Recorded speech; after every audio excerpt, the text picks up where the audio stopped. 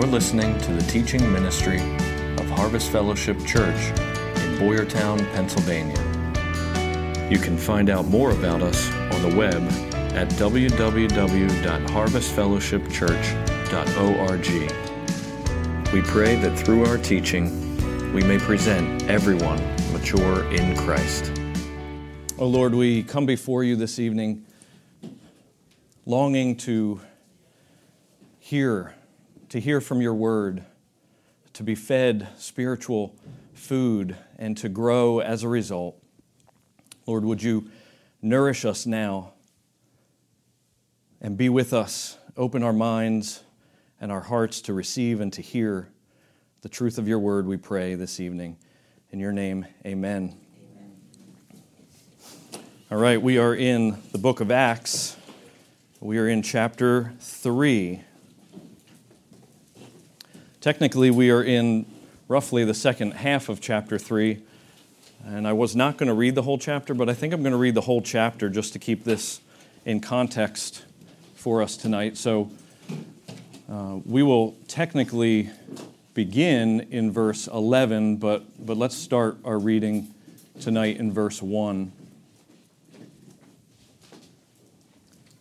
Now Peter and John were going up to the temple at the hour of prayer, the 9th hour, and a man lame from birth was being carried, whom they laid daily at the gate of the temple that is called the Beautiful Gate, to ask alms of those entering the temple.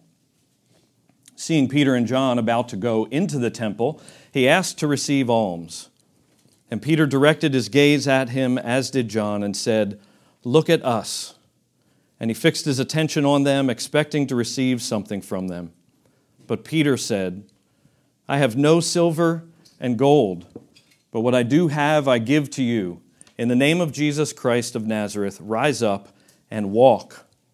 And he took him by the right hand and raised him up, and immediately his feet and ankles were made strong. And leaping up, he stood and began to walk, and entered the temple with them, walking and leaping and praising God. And all the people saw him walking and praising God, and recognized him as the one who sat at the beautiful gate of the temple, asking for alms. And they were filled with wonder and amazement at what had happened to him. While he clung to Peter and John, all the people, utterly astounded, ran together to them in the portico called Solomon's. And when Peter saw it, he addressed the people. "Men of Israel, why do you wonder at this? Or why do you stare at us, as though by our power or piety we have made him walk? The God of Abraham, the God of Isaac, and the God of Jacob, the God of our fathers, glorified his servant Jesus, whom you delivered over and denied in the presence of Pilate when he had decided to release him. But you denied the holy and righteous one and asked for a murderer to be granted to you. And you killed the author of life, whom God raised from the dead. To this we are witnesses. And his name, by faith in his name, has made this man strong whom you see and know. And the faith that is through Jesus has given the man this perfect health in the presence of you all. And now, brothers, I know that you acted in ignorance, as did also your rulers. But what God foretold by the mouth of all the prophets, that his Christ would suffer, he thus fulfilled. Repent, therefore, and turn back, that your sins may be blotted out, that times of refreshing may come from the presence of the Lord, and that he may send the Christ appointed for you, Jesus, whom heaven must receive until the time for restoring all things about which God spoke by the mouth of his holy prophets long ago. Moses said, "The Lord God will raise up for you a prophet like me from your brothers. You shall listen to him in whatever he tells you. And it shall be that every soul who does not listen to that prophet shall be destroyed from the people." And all the prophets who have spoken, from Samuel and those who came after him, also proclaimed these days. You are the sons of the prophets and of the covenant that God made with your fathers, saying to Abraham, and in your offspring shall all the families of the earth be blessed. God, having raised up his servant, sent him to you first to bless you by turning every one of you from your wickedness. May the Lord bless the reading of his word this evening. So just a few observations from this our section, from verse 11 through 26. This second speech that Peter is giving, it continues the themes of God's fulfillment of his promises to Abraham's descendants, the significance of Jesus' life, death, and resurrection, and the necessity of repentance and of faith in Jesus as the Messiah who saves. These themes were also present in the first speech. There's a lot in common and there's a lot different between these two speeches. But Peter's speeches both have a consistent focus on Jesus. Note in our passage tonight the inclusion of several titles of Jesus. So we see servant, we see the holy and righteous one, we see the author of life, the prophet like Moses, Messiah, and we see seed or offspring of Abraham. We also had some titles in Peter's first speech. In Acts 2:36, he said that God had made Jesus both Lord and Christ, both of which are titles that he used in that speech. But this second speech that we're in tonight, this second speech focuses on the assertion that the miraculous healing of the lame man demonstrates Jesus' vindication by God as the holy and righteous one, in whose name Abraham's descendants are to find salvation by faith. So, listen to these similarities that we have in common before we get into it. These similarities that Acts 2, the speech that's there, and now this speech in Acts 3 have in common, and technically further along in chapter 10 in the speech that is given in the presence of Cornelius and his family and all the people that gather around in Acts chapter 10. These things, these three speeches have in common that Jesus has been killed by the Jews and the Gentile authorities, that Jesus has been raised from the dead by God, and that God offers forgiveness and blessing for those who repent. And last and certainly not least, that Jesus' death and resurrection happened as the fulfillment of Scripture. And you'll find all of those things in the three speeches. So let's head into verse 11. So verse 11 says, while he clung to Peter and John, all the people, utterly astounded, ran together to them in the portico called Solomon's. So the question here then, and because we just read this entire chapter, why was this lame man clinging to Peter and John? Was he clinging to them because he couldn't walk properly? Had this miracle failed and he needed to hang on to them? Why was he clinging to them? Why was he clinging to them?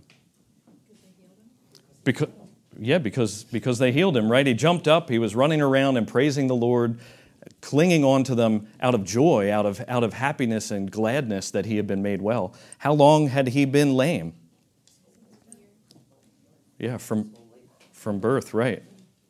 So then why would all of these people be astounded? Right. Exactly. So if you saw someone who you knew, let's say for 40 years, that could never walk, and they got up and started running around and leaping for joy at this healing, would you be astounded at that? Would it grab your attention? Well, that's what happens here. It grabs everyone's attention. And And at that attention that it garnishes, we see a change in location. When he was healed, they were at the Beautiful Gate. And now they're headed to Solomon's portico.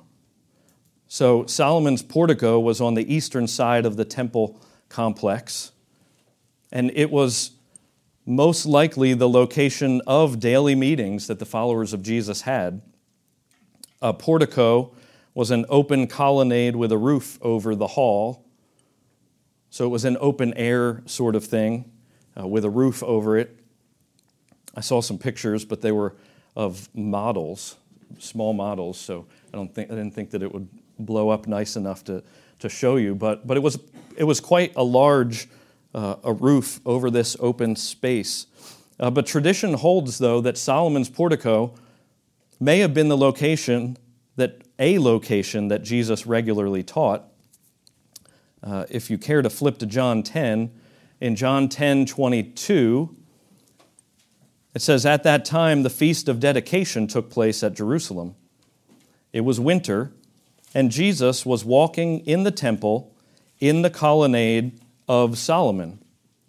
So the Jews gathered around him and said to him, 'How long will you keep us in suspense? If you are the Christ, tell us plainly.'" John 10:22-24. So we see this mention of the colonnade of Solomon as Jesus is walking around in there, and the interaction that he had with the Jews. So that is one thing that people point to say that this was a place where they gathered regularly. But if you look further in Acts chapter 5, the portico is mentioned again, which potentially is further evidence that it was a regular gathering place. It says in Acts 5:12, "Now many signs and wonders were regularly done among the people by the hands of the apostles, and they were all gathered in Solomon's portico." So it's entirely possible then on this occasion, as they're changing location from this Beautiful Gate to Solomon's portico, it's entirely possible that Peter was actually headed there to start teaching the believers and saw this man and healed this man along the way. So Peter may have been, I don't want to say shocked, but shocked at this large throng that gathered at this healing when he was going potentially to go and to teach all of the Christians of that time. But these throngs of people flood around them, and he turns his attention to them. It says that while he clung to Peter and John, all the people, utterly astounded, ran together to them in the portico called Solomon's, and when Peter saw it, he addressed the people. So he uses this occasion of this healing as they're headed into Solomon's portico. He uses this occasion presented by the miracle that just happened as an opportunity. Similar in some ways to the opportunity he had when what happened on the day of Pentecost, something they had never seen before. And he used that opportunity to explain what was going on at that time, to explain who this Jesus was and all about his life and death and resurrection, and to put in a couple barbs that they're the ones that killed him, to bring conviction to them. He uses this miracle as another opportunity, and this opportunity is to proclaim the good news of Jesus. We see this in verse 12, that when he saw all these people gathering around, he saw this crowd amassing in this portico. And when he saw that happening, he addressed the people. So this is a change in what had been happening. Whether this speech is impromptu or not, he sees them gathering around. He turns to address them, and the first thing that he wants to settle is that it was not him that did this. When he says, "Men of Israel, why do you wonder at this, or why do you stare at us, as though by our own power or piety we have made him walk?" So Peter sees all this hubbub and all these people amassing. And he wants to dispel any notions whatsoever that they have that Peter and John did this by their own power. Right? This man's clinging to Peter and John, and he does not want these people to think, I did this. And they may have been asking, how did this happen? Who did this? Frank could never walk. Just making up his name. But it was so astounding that they needed to understand, and Peter was there to explain and to dispel these notions that it may have been happening because of them. What they saw was not an act of Peter or John. It was an act of God. And that's where he's going to put his attention to. So this verb that is used here suggests that the people who recognized the lame man have asked about the cause of the healing. How did this happen? By whom did this happen? So this phrase then that he addressed the people is used to introduce this direct discourse that he's going to have with them now for the remainder of this chapter. And it's all in a reaction to the people's reaction. So this audience is described here with the term the people, which refers to the crowds that are assembled at Solomon's portico in the narrow sense. But if you broaden that sense, it could also refer to the entire people of Israel, because these words that he said in chapter 2 and now these words that he's going to say here in chapter 3 to them apply to all of them, to all of these people of Israel in a more broad sense. But the drift of the conversation here is meant to suggest that what the apostles do, they do through the power of the one true God. They're not magicians, they're not pagan holy men, and they're not healers. This was not by their power. But Peter is not satisfied just to refer to God. He must also connect this event with what God has done for and in Christ specifically. So he starts then in verse 13. The God of Abraham, the God of Isaac, and the God of Jacob, the God of our fathers. And we can pause there because he's using vernacular that they're familiar with. He's saying these were your fathers, our fathers, Abraham, Isaac, and Jacob. This is the God of our fathers, to relate that this is by whose power this just happened. But then he says that this God glorified his servant Jesus, whom you delivered over and denied in the presence of Pilate when he had decided to release him.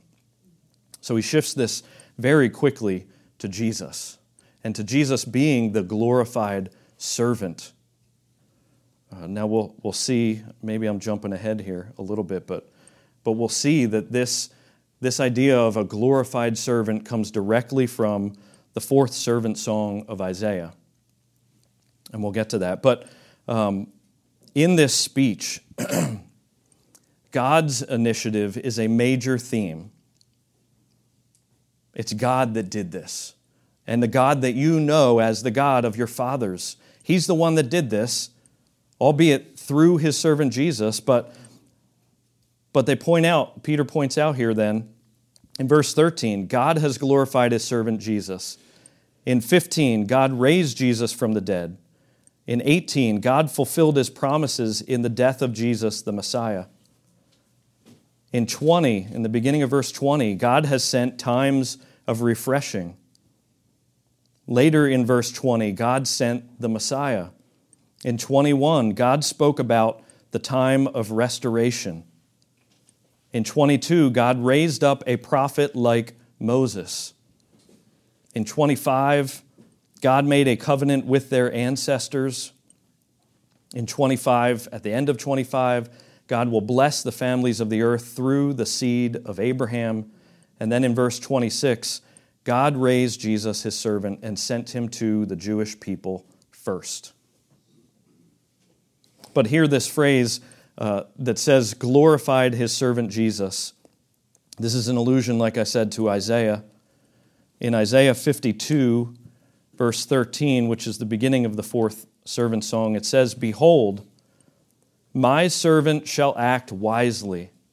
He shall be high and lifted up, and shall be exalted," or you could say glorified. Over probably a few pages in Isaiah 55, verse 5, it says, "Behold, you shall call a nation that you do not know, and a nation that did not know you shall run to you." We'll see this later in the book of Acts, the inclusion of the Gentiles, but because of the Lord your God and of the Holy One of Israel, for he has glorified you. Speaking of Christ. So Peter uses these two key words here from this passage about glorifying his servant to establish who Jesus is and why the miracle of healing the lame man happened. And he makes this clear through these 2 points that Jesus is the servant of Yahweh from Isaiah's prophecy. And second, that as God's glorified servant, Jesus has the power to do signs and wonders such as the healing of this lame man. And that healing demonstrates that Jesus has been glorified by God. I know in the past, when we've spoken of miracles, whether the miracles from the Old Testament in the time of Moses or Elijah, or the miracles of Jesus and then of the apostles here, that miracles are used to authenticate the authority of Jesus. And so in the Old Testament, his servants were authenticated through those miracles. The work that God was doing, let's say in Egypt, was authenticated as being God's work. So here we have the authentication of this authority of Jesus, that he was glorified and he was this servant from the book of Isaiah. We hear this in John chapter 8, verse 54, where Jesus says, "If I glorify myself, my glory is nothing. It is my Father who glorifies me." So Jesus' glorification by God contrasts sharply with his rejection by the Jewish people. As Peter's speech goes on, there's this contrast. They rejected him, God accepted him and glorified him. And we'll see some other contrasts between him being the author of life and them putting him to death. So in verse 13, at the end of the verse, it says, "Whom you delivered over and denied in the presence of Pilate when he had decided to release him. But you denied the holy and righteous one and asked for a murderer to be granted to you." Here Peter starts to present and unfold the facts surrounding Jesus' crucifixion. And once again, just like he did in chapter 2, he's going to indict the people of Israel, saying that they delivered Jesus over. They denied him. They asked for a murderer to be released instead of Jesus. So let's, just to refresh our memories, we're going to flip to 2 accounts of this. John chapter 19, beginning at verse 6. We'll start reading there.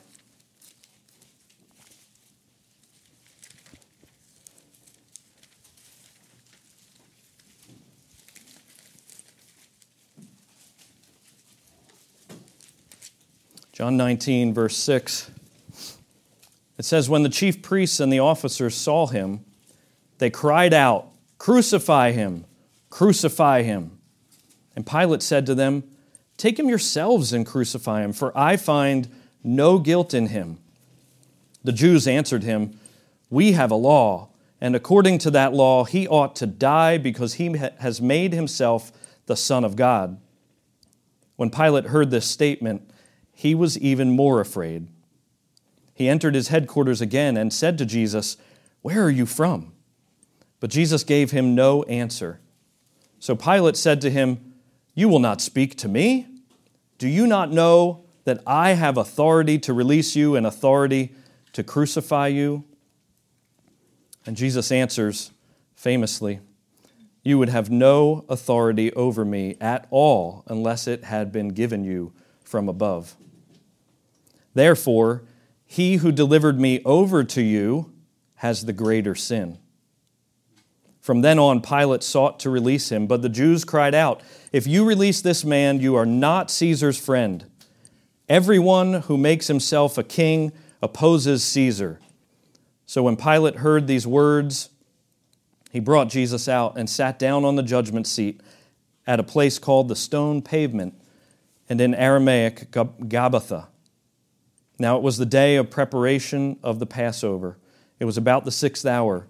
He said to the Jews, "Behold, your king." And they cried out, "Away with him! Away with him! Crucify him!" Pilate said to them, "Shall I crucify your king?"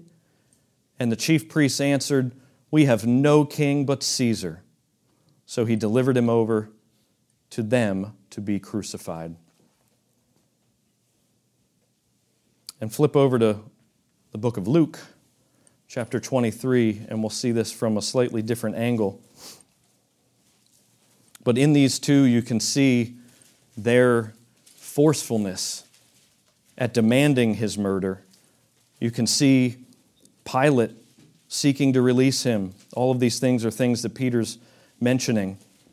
Surely they would be familiar with this scene from not all that long ago.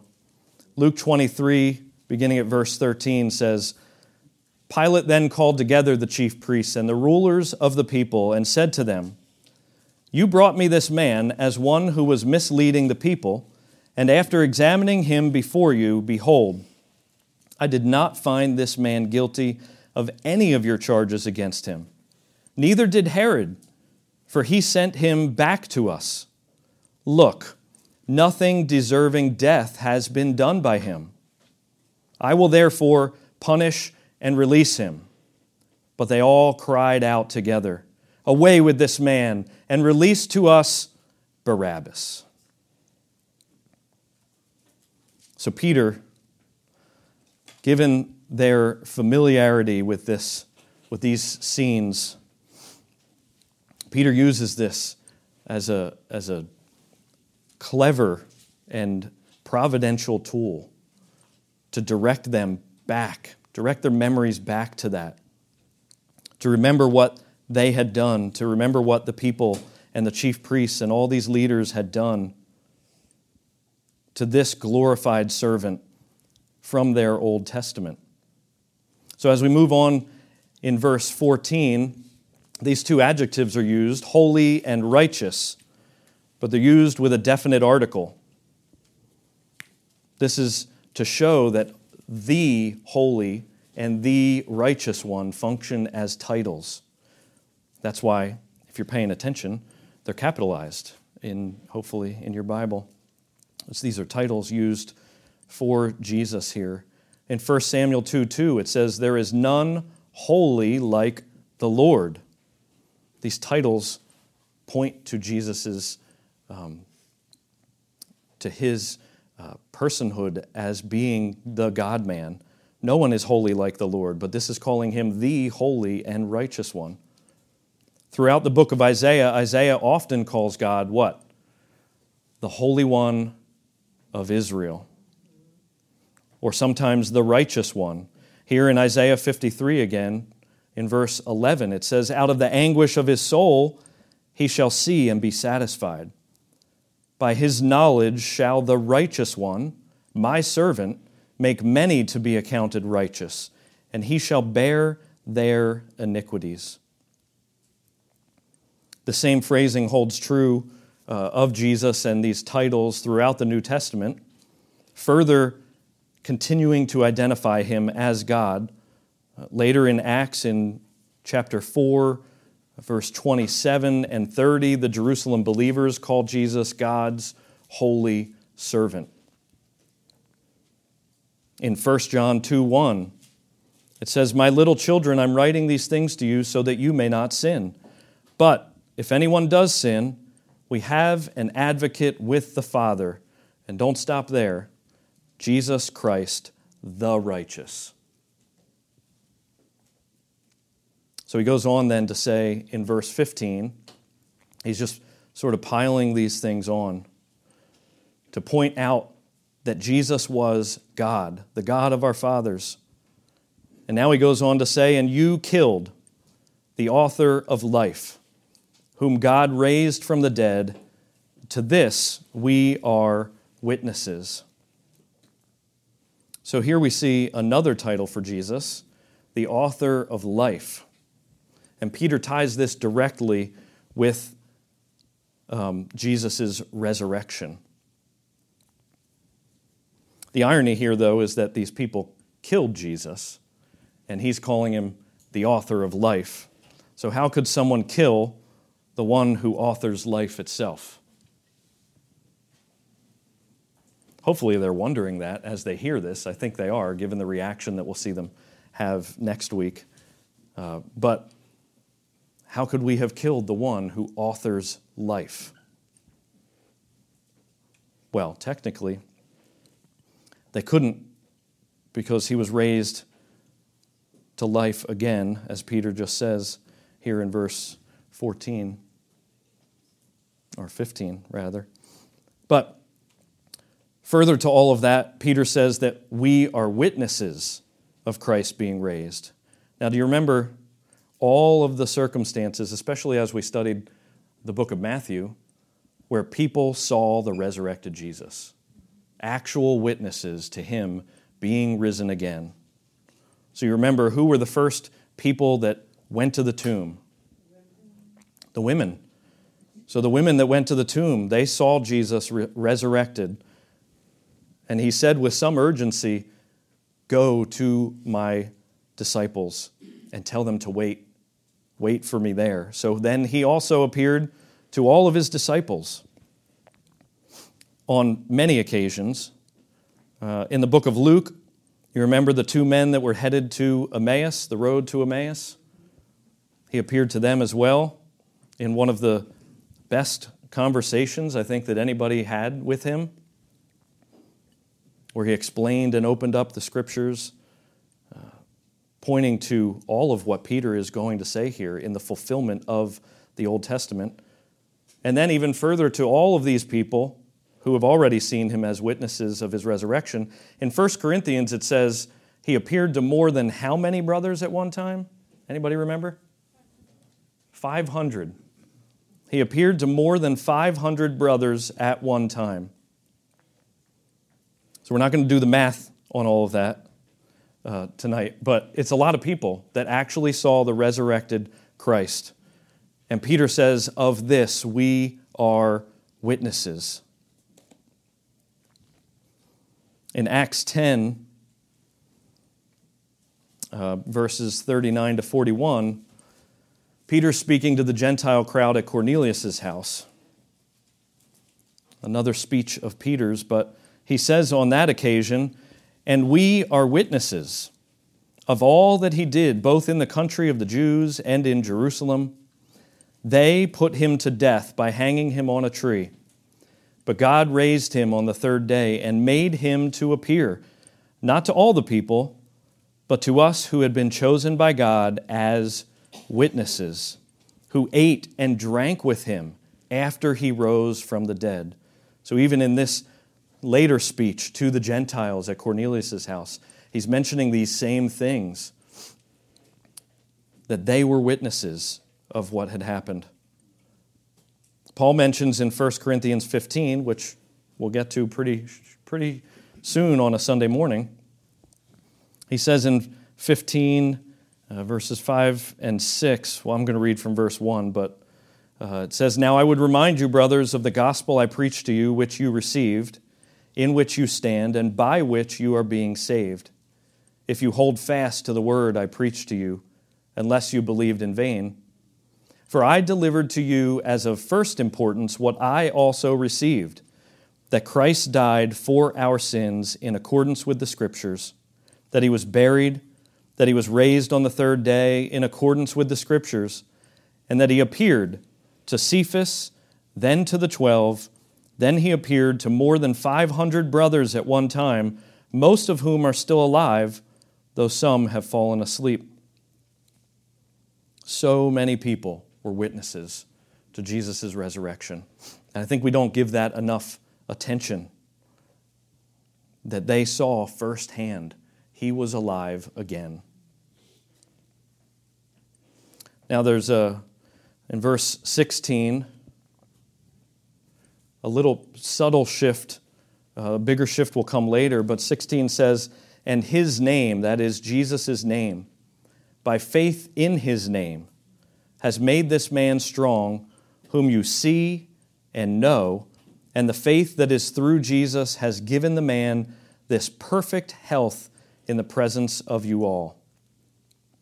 Peter's now going to further explain why this man was healed, and it was not because of his power or John's power, as we mentioned earlier.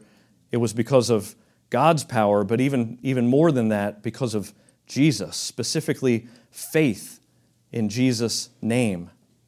The healing of the lame man has been caused by the name of Jesus. And when you hear the name of Jesus, it doesn't just mean literally the name, right?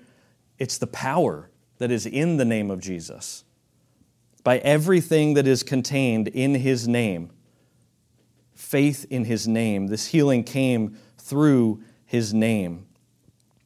Now, it's very unclear whether or not this verse specifically speaks of Peter's faith or the faith of the lame beggar, just in the way that it says, by faith in his name has made this man strong, whom you see and know, and the faith that is through Jesus has given the man this perfect health in the presence of you all.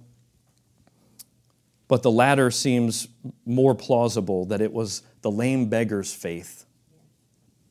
Even if the words aren't quite as clear as you would like to see that it was his faith. But if you look ahead to Acts chapter 14, verse 9, Paul actually heals a crippled man who was crippled from birth. And in 14:9, it says that he listened to Paul speaking, and Paul, just like Peter, looking intently at him, at this lame man, and seeing that he had faith to be made well. So the man had faith in this occasion in chapter 14. And likewise, I would say that this lame beggar had the faith to be made well, just like this one in chapter 14. That whole account is strikingly similar to the one that we have here in chapter 3. But also the fact that the healed beggar from the Beautiful Gate leaps and jumps and praises God, it says, after his healing in chapter 3, verse 9. It suggests that Peter may have spoken to him about faith before he commanded him to stand up. And after seeing that he believed that Jesus could heal him, he was healed. That's a pattern that we see often in Acts. But regardless, it's not Peter's faith that makes this man well. And it's not, don't get confused at it saying, and the faith that is through Jesus. It wasn't Jesus' faith, it was the man's faith that Jesus' name, that Jesus would make him well. In this intense staring contest that they had when he was commanded to stand up. But the point is that the faith in Jesus' name was the cause of this miraculous healing. So God, the God that they know as Abraham, Isaac, and Jacob's God, God raised this man, but through faith in Jesus, this was the cause of this miraculous healing. Peter reiterates that the people cannot deny that a miracle has happened because he says that they know him and that they see him. There's a familiarity, and he points this out, that this guy that was healed and walking and jumping and praising God, they knew who he was. They had seen him all the days and all the trips that they would take to the temple. They would see him there. And it even says at the very end of 16 that this man was given perfect health in the presence of you all. So they all clearly saw what had happened and clearly saw that this man was in perfect health. They can't deny this healing. And if you follow that line of logic, they can't deny that God did this. And they can't deny what Peter is going to be telling them about Jesus. So in verse 17, he goes on, "And now, brothers, I know that you acted in ignorance, as did also your rulers." So this part in verse 17 marks the second part of Peter's speech, because now he calls them brothers. Earlier it was the people, he addressed the people, and now he's addressing them as brothers, further cementing their kindred Israeli commonality, I guess you could say. But he begins to bring this speech home to its culmination. This is this turn in this second part of the speech. He's now going to draw the consequences from the reality of Jesus' death and resurrection. Now it says that they were ignorant. They were ignorant of the fact that Jesus' death was a central event in God's plan of salvation. They were ignorant of who Jesus was, ignorant that he was all of these titles that Peter's laying out, that he was this God of Abraham, Isaac, and Jacob. He was the holy and the righteous one. He was the author of life. He was the servant spoken about in Isaiah. And in this idea of ignorance, Acts chapter 13, verse 27 says, "For those who live in Jerusalem and their rulers, because they did not recognize him nor understand the utterances of the prophets, which are read every Sabbath, they fulfilled this prophecy by condemning him." So they did not recognize him nor understand the utterances of the prophets. Later in Acts 13, it says, in Acts 17, in a more general sense, it says the times of ignorance God overlooked. But now he commands all people everywhere to repent.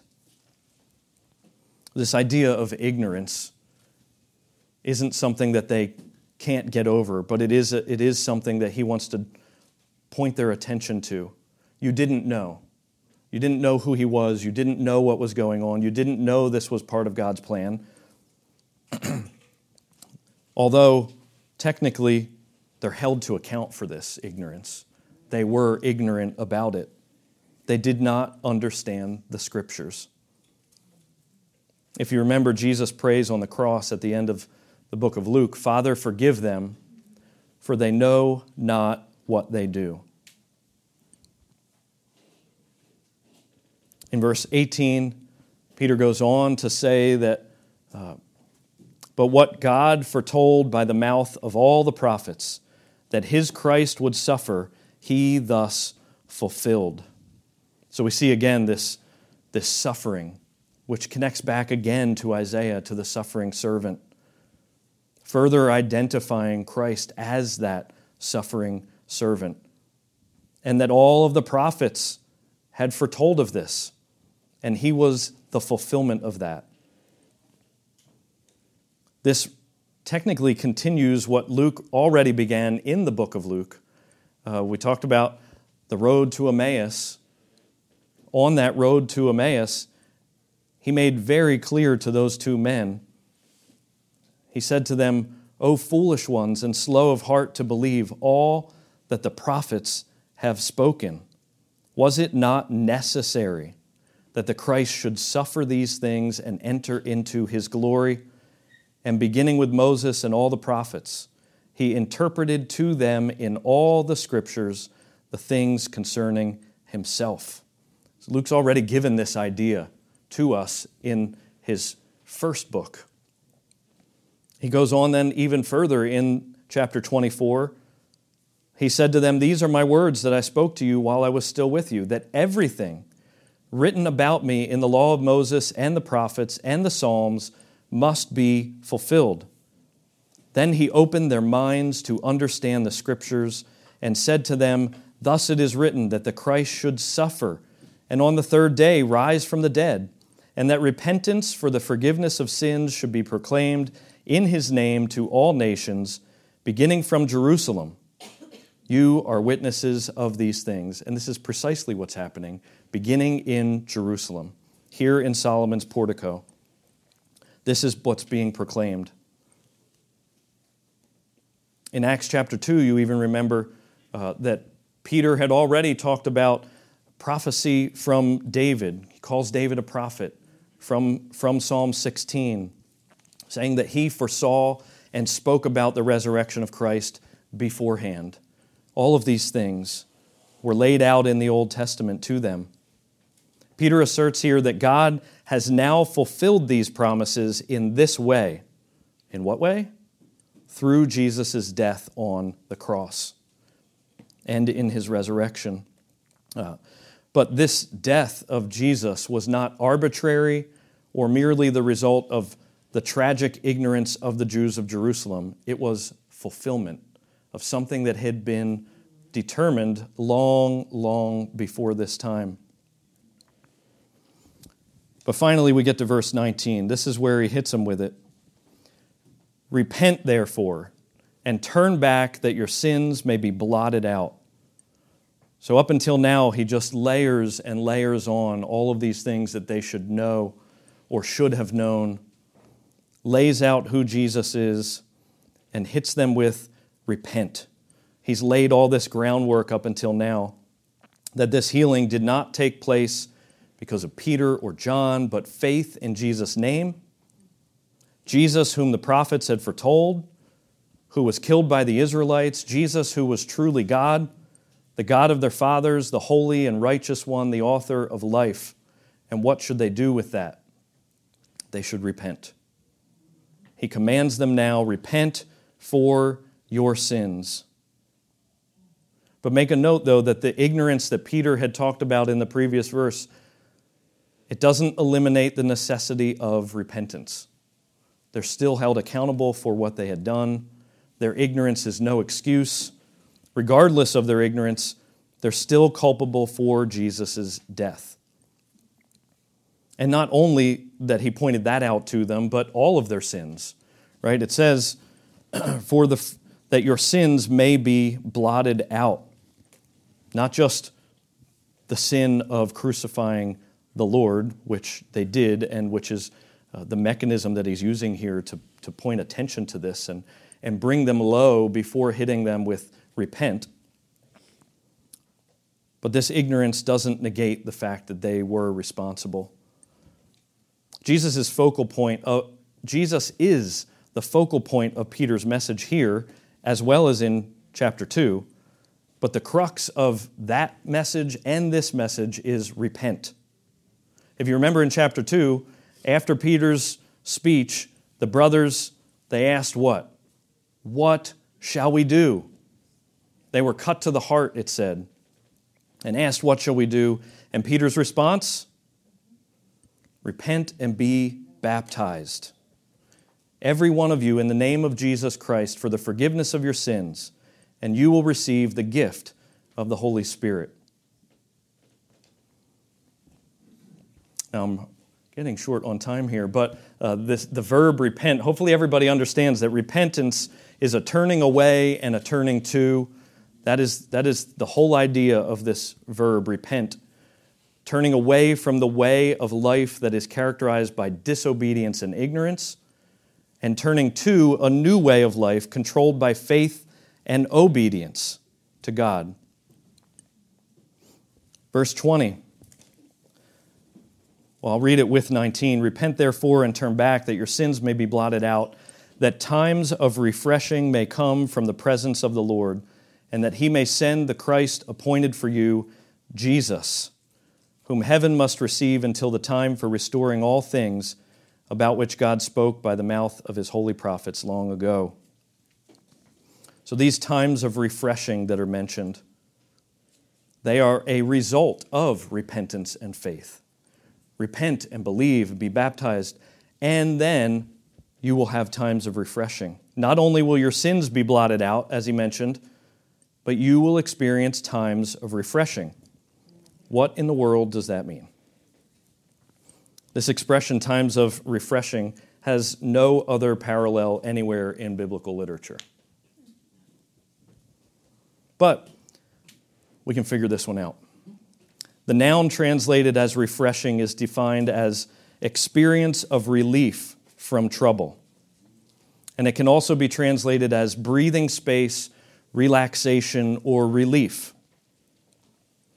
Now, if you think back to chapter 2, or even stick your finger in chapter 2, verse 38, it suggests in a parallel sort of way with this, with 3, 19, and 20, that the period of refreshing is the time when the Holy Spirit is bestowed on God's people. In 2:38, it speaks of repentance and baptism. In 19 and 20, it speaks of repentance. In 2:38, it speaks of the forgiveness of sins, and in 19 and 20, it speaks of your sins being blotted out, forgiveness of sins. In 2:38, it speaks of the bestowal of the Holy Spirit at the end of that verse. And in ours, it speaks of times of refreshing. So this parallelism correlates to what Luke has already written so far in Acts chapter 1 and 2 about the gift of the Holy Spirit that believers receive upon conversion. This is what these times of refreshing are speaking of.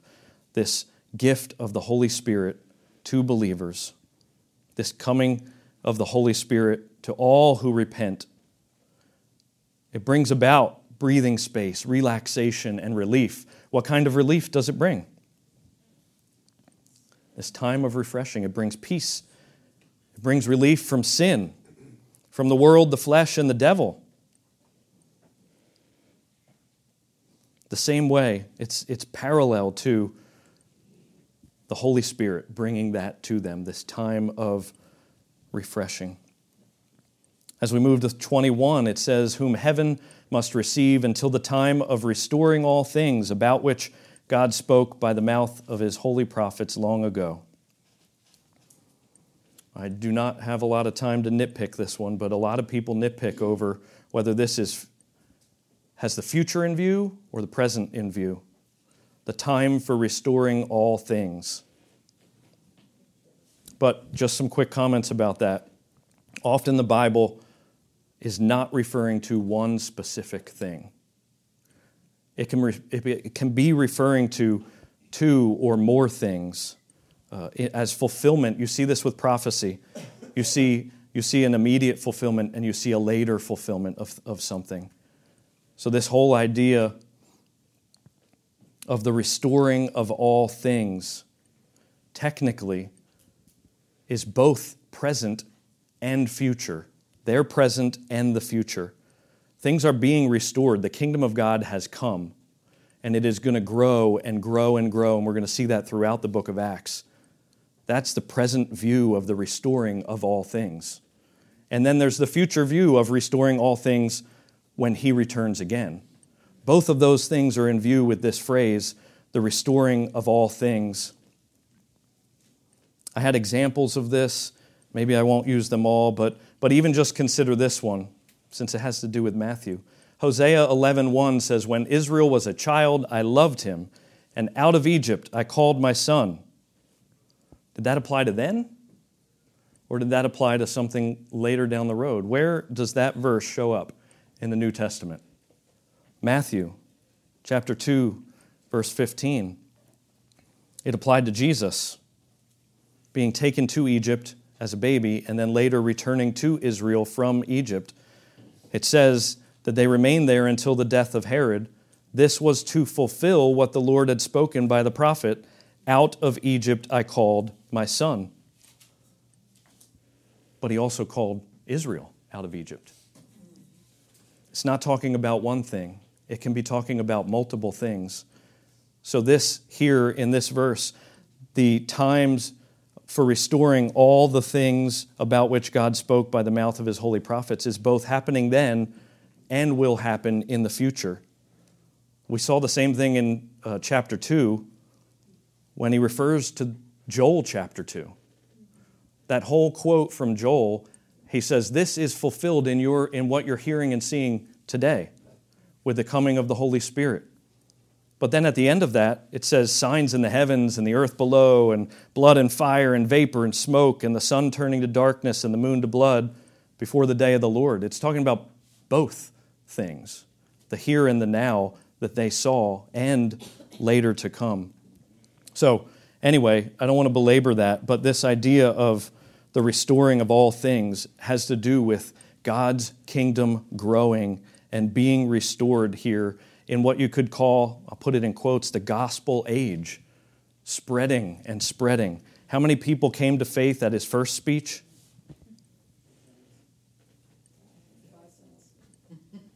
And then after this one, I don't want to spoil it for next week, but I believe it says another 5,000. 5,000 men, 5,000 brothers.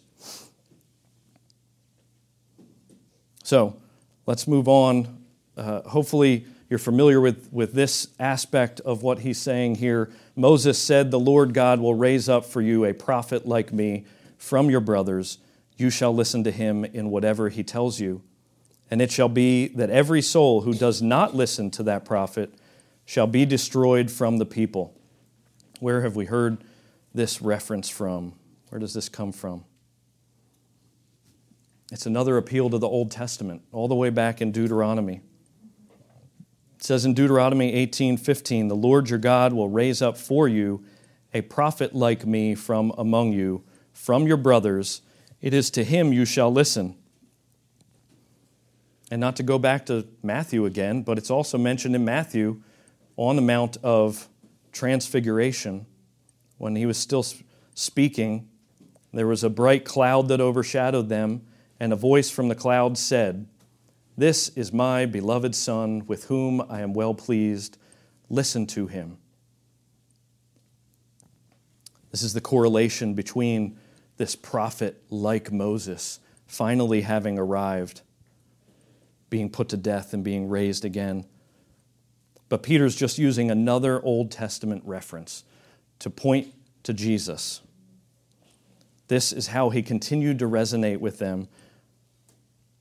Remember Peter's first speech, he used David, he used Joel. Now he's using Moses, and he's loosely using Isaiah. Further to all of these Old Testament references, Peter says then in verse 24, "And all the prophets who have spoken, from Samuel and those who came after him, also proclaimed these days," which is another reason why we would interpret the times of refreshing and the restoring of all things to these days. They spoke about these days. In the early days of the expansion of the gospel, the apostles regularly employed Old Testament examples to point to and reference Jesus, his life, death, and resurrection, so that would resonate with them. They knew these Old Testament scriptures. And he points this out even further then in verse 25. "You are the sons of the prophets and of the covenant that God made with your fathers, saying to Abraham, 'And in your offspring shall all the families of the earth be blessed.'" Now Galatians 3:16 makes clear that Abraham's offspring is Jesus. It says, "Now the promises were made to Abraham and to his offspring." It does not say, "and to offsprings," it's not plural, referring to many, but referring to one. "And to your offspring, who is Christ."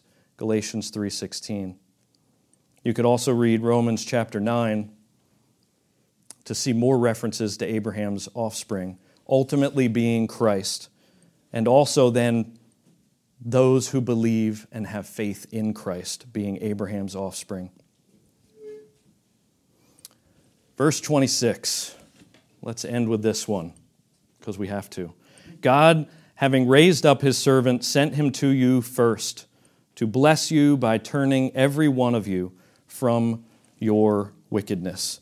I'll just say from the start, it is not talking about every single one of them.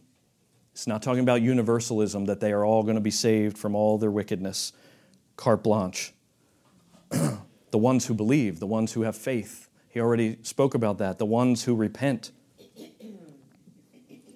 But if you remember in Acts chapter 1, when the disciples were commissioned, it said, "But you will receive power when the Holy Spirit has come upon you, and you will be my witnesses." Where? In Jerusalem, and in all Judea and Samaria, and to the end of the earth. This message of Jesus as the Messiah, as God incarnate, who came to Israel and was murdered by them, and then raised back to life. This is the message that came first to the Jews. In this commission, it was supposed to start there, and it was going to branch out and spread to the rest of the world. And this is exactly what occurred. Just as Jesus commanded, they're starting in Jerusalem, and then they will move outward as we move through this book of Acts. I won't go ahead into Acts. I was going to go into Paul's calling to be the apostle to the Gentiles. But this message continues to go forth and spread and spread and spread, and it continues even still to this day to spread. This is why Paul asserts in Romans 1:16, the gospel is the power of God for salvation to everyone who believes. To who first? And then also to the Greek, or the Gentiles. So at the very end of this very last verse, it says, to bless you by turning every one of you from your wickedness. He's circling back in a roundabout way, a subtle way, to repentance. Turning back. Turning them away from their wickedness. So repent, believe, turn in faith to Christ, to His name, and you will be saved from your wickedness. That's what this is saying. And as a result, 5,000 people will be cut to the heart, just like they were in chapter 2. But the question for us is, have we repented, believed, turned to faith in Christ, away from wickedness, to be saved from our wickedness? When it speaks of blotting out our sins, it's the idea of a papyrus paper, and it's just being erased. Blotting it out. That's the idea of this blotting, that your sins would be as far as the east is from the west. But this message is still the same message today. This message that started with them in this time, it's the same exact message for us, and it's the same exact message for all who we come in contact with. Repent. Maybe we can't directly say, you killed Jesus, like He did to them then, but we would have. We like to think that we wouldn't have if we were there. But what makes them any different than us? What makes us any different from them? Getting caught up in all of the hubbub of all of that day and just screaming for Him to be crucified. Give me a murderer instead. We would be saying the exact same thing, lest we repent and turn and believe and have faith in Christ and the power of His name. So if you have not done that, I urge you, this is the Jesus that we know and that we see in God's Word, and we need to turn to Him in faith and repentance. So why don't we pray? Lord, we are so thankful for the clarity of Your Word, so thankful for the work of Christ on our behalf. Lord, none of us could muster up this salvation on our own. None of us do good, not even one. Lord, we would have been screaming along with these Israelites that you should be murdered. But Lord, we thank you for your plan of salvation, the plan that they were ignorant of, but Lord, this ignorance is over. It is now clear through your word. It's clear through this record of your Christ, the Messiah who saves sinners. But Lord, we just pray that we would all be cut to the heart when we read all of these accounts. That, Lord, we would turn if we have not turned. And if we have, Lord, that you would continue to build up our faith in the one, our Lord and Savior, Christ Jesus. Lord, we just pray that you would be with us, that you would build us up by your word as we go forth from here and come back together again on Sunday, we pray. In your name, amen.